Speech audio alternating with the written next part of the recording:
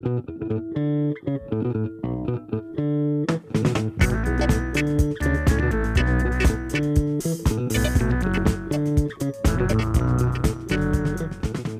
ora, I'm Alexia Russell and welcome to the Details Long Read. This week, a new book from Massey University Press, The Crewe Murders, Inside New Zealand's Most Infamous Cold Case. It's written by Kirsty Johnston and James Hollings. The murder of Harvey and Jeannette Crewe in their Pukekawa farmhouse in 1970 remains New Zealand's most infamous cold case. It spawned 2 trials, 2 appeals, several books, a film and eventually a royal commission finding of police corruption, and the only free pardon granted by the New Zealand government in history. The case is still unsolved. Kirsty Johnston is an award-winning investigative journalist, and she's joining us in the studio today to read an excerpt of her book herself. Kia ora, Kirsty. Kia ora, thank you for having me. Take us away. For 5 days during that miserable winter, no one missed the Crews. When they didn't arrive at an evening meeting of the Pukekawa Ratepayers Association at the local hall on Wednesday the 22nd of June, it wasn't noted with any surprise. They weren't regular attendees by any stretch of the imagination, and they weren't the only family missing. Local farmer Arthur Thomas and his wife, Vivian, didn't attend either. A sick cow was due to calve. Len Demler also didn't turn up, but then that wasn't out of character because he never did. The Pukekawa Hall was just off the main road, and to get there, many local residents would have passed the Crewe farm. But no one noticed anything unusual, and no one travelling to indoor bowls at Glenmurray or to a table tennis tournament at the Oputia Hall that night saw anything either. The next day, Thursday, also passed without any attention falling on the Crewe farm. But on Friday, the 19th of June, delivery man Emmett Shirley arrived at the Crewe mailbox to find the bread and milk he'd left there the day before untouched. Shirley paused and glanced up at the little brick house. Usually, he saw Jeanette feeding baby Rochelle her bottle in the room at the front of the house. On this day, however, the blinds in Rochelle's room were down and there was no sign of the family, which he thought was a little odd. He left the family's weekend order of 2.5 loaves of bread, 3 quarts of milk, and the New Zealand Herald, and drove away. That weekend was a busy one in Pukekawa. The Onewhiro Rugby Club had its 50th Jubilee with a party planned for Saturday night and a game between the old boys and the present players on Sunday. The whole town was excited. Len Demler had a double ticket. The tickets were only sold in doubles at a cost of $8 to the dinner at the Onewhiro Hall. It started at 6 p.m. with speeches and dancing. Demler drank heavily and didn't leave until 1:30 a.m. When he got home, he turned the radio on and listened to the All Blacks playing their first match of their South Africa tour against Border in the province of Eastern Cape on the radio. The game, which the All Blacks won 28-3, went into the small hours of the morning. Despite his late night, he was up early the next day spraying thistles before attending the Jubilee match on the Sunday afternoon. Harvey and Jeannette didn't show up at either event, and Demler didn't contact them or hear from them for the whole weekend. On Monday, Demler's phone rang just before 7 a.m. It was local stock agent Joseph Moore, who said he telephoned the Crewe house several times over the weekend, but there was no answer. Did Demler know where they were? Was their phone working? Demler told Moore that, as far as he knew, the couple was at home and he had no idea about the phone. Moore decided to visit instead and arrived at the Crewe home with John Dagg, another stock agent, just before 9 a.m. Dagg knocked on the back door. There was no answer. The men couldn't hear any movement inside the house, so they left the property. When delivery man Emmett Shirley arrived as usual at 9:30, once again he could see no sign of anyone in the house. The milk and bread he'd delivered the previous week was still in the box. Wanting to avoid attracting rats, Shirley threw the bread into the paddock. He decided the Crews had gone away without notifying him. This time, He didn't leave anything further. That Monday, Foreman Ronald Wright from Tuako Transport Limited phoned the Crewe house several times. A truck was about to arrive to pick up some sheep that Harvey was sending to slaughter, and Wright wanted to make sure the sheep would be ready. Again, there was no answer. Wright phoned Demler to ask if he could go and see Harvey. Concerned enough by now that something was amiss, Demler went outside, got into his red Cortina, and drove down the hill. The Crewe's green Hillman Hunter car was in the garage when he arrived. There were about 10 sheep in the front paddock. Both gates, the one on the roadside and the small gate to the lawn, were shut. As Demler approached the house, he could hear 18-month-old Rochelle talking, but he couldn't see any sign of his daughter or his son-in-law. The outside light was on, he noticed, and the key was in the back door. Stepping inside, he saw Harvey's slippers placed together on the floor. Demler went into the kitchen first. On the table, he saw the remains of a meal of flounder. Most of the fish had been eaten, but the dishes were on the table, uncleared. On the bench, he saw more dishes and more food, including part of an apple and cooked potatoes. And then he saw the blood. It was smeared lightly across the kitchen's lino floor. In the lounge, there was more, with some large stains seeping into the carpet and a trail of blood leading from a fireside armchair across the room, as if something had been dragged towards the hall. He looked in the main bedroom, where the bed was still made. It was empty. Then Demler checked on Rochelle, who was in her cot. The room smelt rank, and Rochelle seemed unable to stand up. She looked very thin, and her eyes were sunken as if she'd been crying. As her grandfather walked into the room, she watched him, making no sound. Instead of taking Rochelle with him, Demler said he panicked and left the house, thinking someone might have been lurking nearby. He drove home and called Ronald Wright to tell him not to come for the sheep. Shortly afterwards, he got back in his car and drove to his neighbour, poultry farmer Owen Priest. Priest was working in a paddock when he heard Demler's car pull up.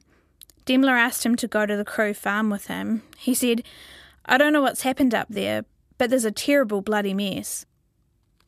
On the way to the house, Demler turned to Priest and said, "They're not there. I wonder where the bloody hell they've gone to." When Priest walked into the house, the sight of the blood stopped him stone dead. "The bugger's killed her and done himself in," Demler said to Priest. "I tell you, Harvey's killed her." Priest began to walk through the house, first entering Rochelle's room. She was lying propped up on her elbow on her right side in the cot. She wasn't making any noise. She didn't sit up or move when he entered. Priest noticed the bedding and the clothing was soiled, but not extremely so. He then went down the passage to the first room on the right, the master bedroom. The door was ajar. He walked in. He looked in the wardrobe. He walked out. In the hall, he noticed the cord connecting the television set was disconnected. Then he looked through the rest of the rooms. In the kitchen, he noticed a bottle of milk on the bench. He sniffed it, finding it had soured. When he got to the bathroom, he looked around for Demler, who was still standing by the front door. It struck him that he'd gone through the entire house on his own and that somebody might have been in one of the rooms and could have attacked him. Demler repeated that Harvey had done Jeannette in. Priest turned to him and said, "Look, Len, we don't know what's happened. It could have been a third party." Together, Demler and Priest then searched the hay barn, the chicken coop, the dog pen, and the wool shed. Nothing. Even the 3 dogs were quiet, although it was evident they'd had no food and no water for some time. The men went back inside through the back, through the kitchen, into the lounge, and out the front door. This time they noticed more blood, on the hearth and on an armchair, on the front door. There were smears on the porch and flecks on some bricks near the steps. Having finished their search, the two men went back into Rochelle's room. Demler picked the baby up from her cot and wrapped her in a blanket. She put an arm around his neck. Priest picked up a teddy bear from the cot. Outside, they put Rochelle in the car with the teddy bear. It took some effort for Demler to get the baby to sit down because she didn't want to let go of him. Demler dropped Priest at home and then drove a further 7 kilometres to the home of a family friend, Barbara Willis. When Demler arrived at Willis's home, sometime between 2:15 and 2:30 p.m, he parked the car in the driveway and went inside to ask for help. Willis came out to find Rochelle in the front seat, still wrapped in her blanket. Demler picked Rochelle up and gave her to Willis and then promptly left, upset and in tears. Willis, who had 3 children of her own, took Rochelle straight inside, undressed her and put her in a bath. She had been wearing night nappies, a cloth nappy with another folded inside it lengthways, and she had a nappy rash that had turned to blisters. The nappies were sodden with urine and caked with hard faeces. The smell was fetid. Willis concluded the nappies were beyond washing and threw them in the fire. Rochelle was cold and rigid. She shook as if in shock for hours. Her eyes were very sunken, with dark rings, and the whites were bloodshot. She was weak and either couldn't or wouldn't stand up. She clung to Willis desperately that day and for days afterwards. Willis couldn't put her down out of her arms. After the bath, Willis phoned the local doctor, John Lightbody, who arranged for the district nurse, Nancy Crawford, to deliver some cream for the rash. Willis didn't think the baby needed further medical attention. She fed Rochelle a boiled egg and some bread and butter, ice cream, peaches, and a drink of milk, and then the child was sick. But she was still thirsty and kept wanting more milk. Willis noticed that any time the phone rang, Rochelle became very upset. Whenever Willis picked up the receiver to answer, she would push it out of her hands. When Crawford arrived with the cream around 4:30 p.m, she too noticed that Rochelle was very upset, hollow-eyed, and very dehydrated. She also noticed that the tissue on Rochelle's legs was soft, as if she'd rapidly lost weight, and that she was struggling to stand. Looking at the rash, Crawford, like Willis, concluded that Rochelle's nappies hadn't been changed for a few days. She recommended that Willis give Rochelle fluids with glucose for the following 12 hours, but didn't prescribe any further medical treatment. Meanwhile, the first police officers began to descend on the Crewe property. As soon as Demler dropped him home, Owen Priest telephoned the Pukekawa police station to report the disappearance of Harvey and Jeannette. Constable Wiley, the sole officer at the station, took the call at about 2:20 p.m. Wiley collected Priest on his way to the house. He made a cursory search and then used the Crewe's telephone to call for more help. Then Wiley noticed something strange. The clothes dryer in the kitchen was switched on, but the fan wasn't working and it was emitting a huge amount of heat. Thinking it was unsafe to leave it on, Wiley turned the dryer off at the wall. Then, upon instructions from his superiors, Wiley locked the back door and waited outside with Priest. By then, Demler had arrived back at the farm. He had some sheep in the yard and wanted to draft them while waiting for the police. More and more cars began to pull up at the farm gate as locals heard the news that something terrible had happened at the Crewe house. When Detective Inspector Bruce Hutton arrived at the farm from Auckland around 4 p.m, he was horrified, he told David Yallop in 1977. It was a crime scene and the cars were contaminating it. He got the vehicles and people out, but by that time, the damage had been done. Hutton, who was 41, had been a farmer before he became a policeman in 1948 and had even gone back to farming during a break from the force. By the time of the Crewe case, he was the head of the Otahuhu Criminal Investigation Bureau, renowned as an efficient, energetic detective with experience of at least 30 homicide investigations. But none of those cases were as troubling as what he found from when he first stepped inside the Crewe home. It bore no relationship to the many other investigations he'd undertaken or any that he had read or studied. Not just one, but 2 persons missing and a child alive in a cot.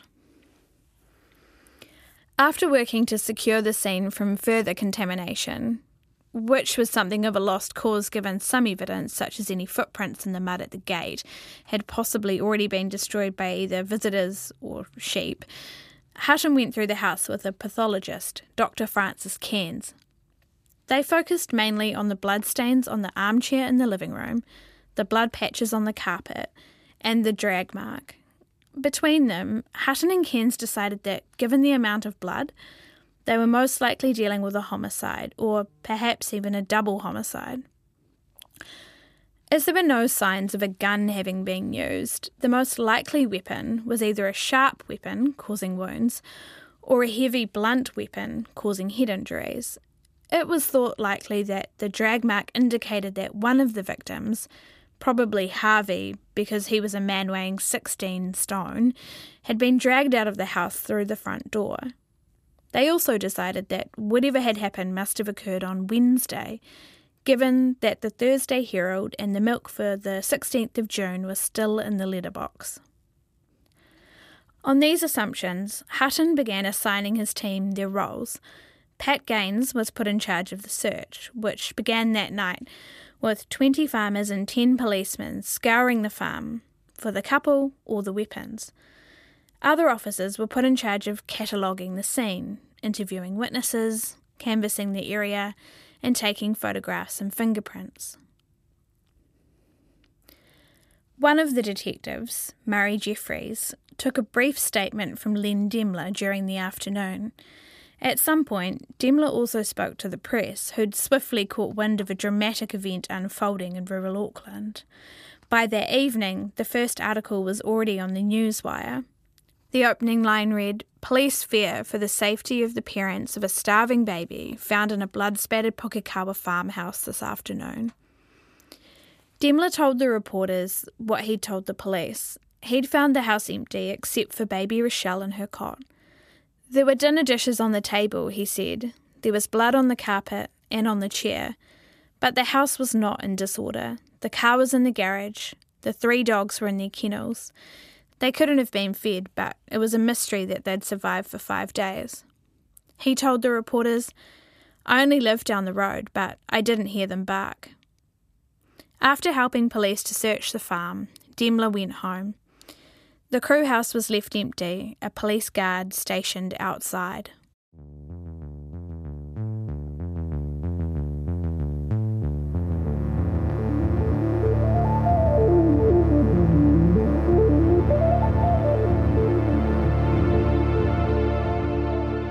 Gosh, thanks for that, Kirsty. The whole thing just sends shivers down the spine, doesn't it? And I think largely because of Rochelle. It was just heartbreaking when I heard that she jumped every time a phone rang. And we can just imagine how she'd be stuck in a cot with the phone ringing all the time. Any idea what she's up to now? So she spent time with her grandmother and her aunt after her parents were killed. She lived in America for a while, but she's been back in New Zealand and, just living her life. She's never really talked publicly. She gave one interview around 2010, 2011, when she kind of came forward to call for police to reinvestigate the case, which they sort of did. They did what they called a review of the case, which was released in 2014, and it was good. It didn't obviously find who'd done the murder, but I think she was quite disappointed with the outcome, although she appreciated they apologised to her family, including her grandfather, for the way police had treated him. Now, remind us, for those who haven't read the book, seen the film, read the articles, where were the bodies of Harvey and Jeannette Crewe? So the bodies were found kind of a month, 2 months afterwards in the Waikato River. Jeannette was found first and then Harvey was found later. Harvey's body was actually weighted down by the axle of a car, which kind of explains why he took a bit longer for the police to find him. Right, and I guess, more evidence in terms of the axle. But That kind of contamination the police were met with at the crime scene, that must be, oh my gosh, that must be gut-wrenching for every cop who hears about it. The worst scenario that you could come across as an investigator. Yeah, that was a really common theme in this case, just the way that evidence was treated. For example, there's like this other complete mystery at the crime scene where in some of the photos you can see what looks like maybe an oilskin or a tarpaulin kind of in the backyard, and then suddenly it's just gone, it just disappeared. And during this review in 2014, the police really tried to get to the bottom of it, and they just couldn't. Like, there was some suggestion that somebody had been smoking outside and it had caught on fire, which just kind of seems, if it's an oilskin in particular, unbelievable. But there's a whole bunch of little things like that where evidence just hasn't been treated properly. That makes it, it's extremely difficult to undo that in retrospect. There seems to be a lot of second guessing too, like did someone feed the dogs? Did someone feed Rochelle? What do you think has sort of almost contaminated the facts of the case in terms of interpreting human behaviour and then looking at the scientific evidence? Yeah, that is another major theme where people make assumptions based on behaviour. Like, a classic one is Len Demler. Like, he obviously was behaving very irrationally and some people think suspiciously, which... Yeah, well, why would you go into the house, think someone's still lurking and run out without your granddaughter? And then you have to think about, well, A, humans aren't rational beings, they behave strangely all the time, and he was quite a kind of reserved, odd guy anyway.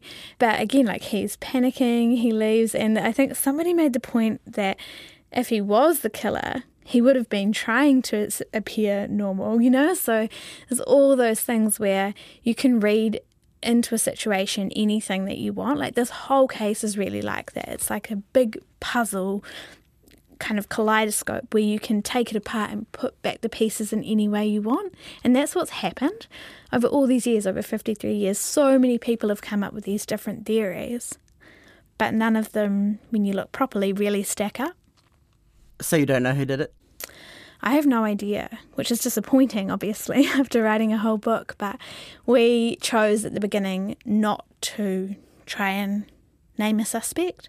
We really just wanted to lay all the facts out without tarnishing them with our own opinions. I think it allows readers to see the whole picture and then come to their own conclusions rather than being given a theory that where the evidence is kind of marshalled around that theory.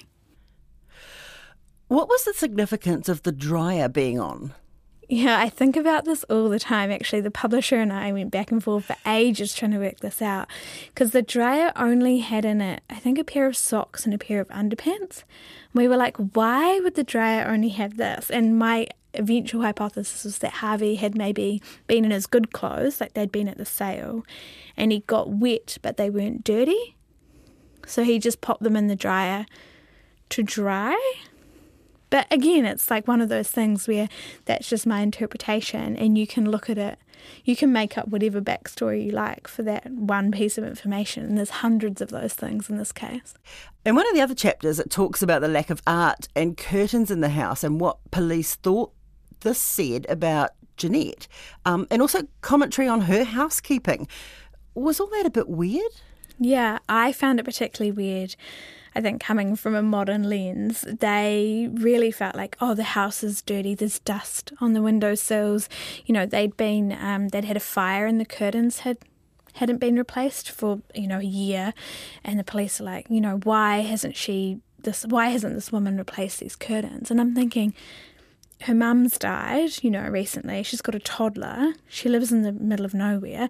I think she had ordered some curtain fabric, but it hadn't arrived, but they just put, again, all of these, like this lens over her where they decided she was like a slob or a terrible housekeeper. And it's like, what? I'm sorry, but what has that got to do with her being a victim of a crime? Do you think it could have been like pre-preparing excuses for not solving the case? Like belittling the victim in a way? I don't know. I think at some point they thought there might have been like a mismatch between her and Harvey. Like for a little while they thought that Harvey might have killed her. So there was all this suspicion about that. But yeah, I just always found like it wasn't relevant. It was actually one of the things that prompted me to get involved in the case. I really didn't like the way Jeannette and Harvey as well, because they characterised him as like this really angry guy. I didn't like how they'd become kind of like caricatures over time, rather than being full humans with, you know, myriad personality traits and full lives and everything like that. That sort of relates to a lot of your other work too, doesn't it? With women and harassment and domestic violence and... Yeah. A bit of a soft spot for it. But yeah, at the time as well, when because James Hollings approached me about helping him, this was before we even decided to do a book, I was working on other miscarriages of justice cases, which were mainly about women, the way women's actions had been misinterpreted. And I kind of saw an echo of that in some of the way the police notes talked about Jeannette. And that's when I decided, okay, well, I feel like I want to have a look at this. Yeah. Did you ever imagine it would turn into a book? I did not. I said to James at the beginning, we are not doing another book, because there's like 6 or 7 or 8 of them. But then we realised there wasn't a really good summary of the case where the story had been told in full in like a narrative fashion where you could get your head around it. Like if you really wanted to do this before, you would have had to go to National Archives like we did.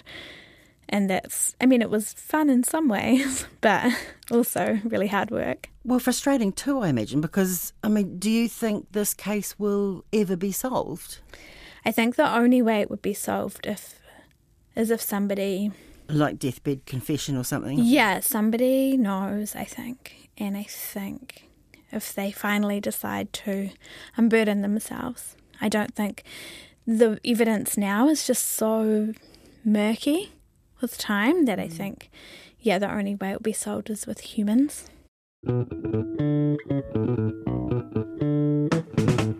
That was Kirsty Johnston reading an excerpt of her book, The Crewe Murders, inside New Zealand's most infamous cold case, co-authored by James Hollings and published by Massey University Press.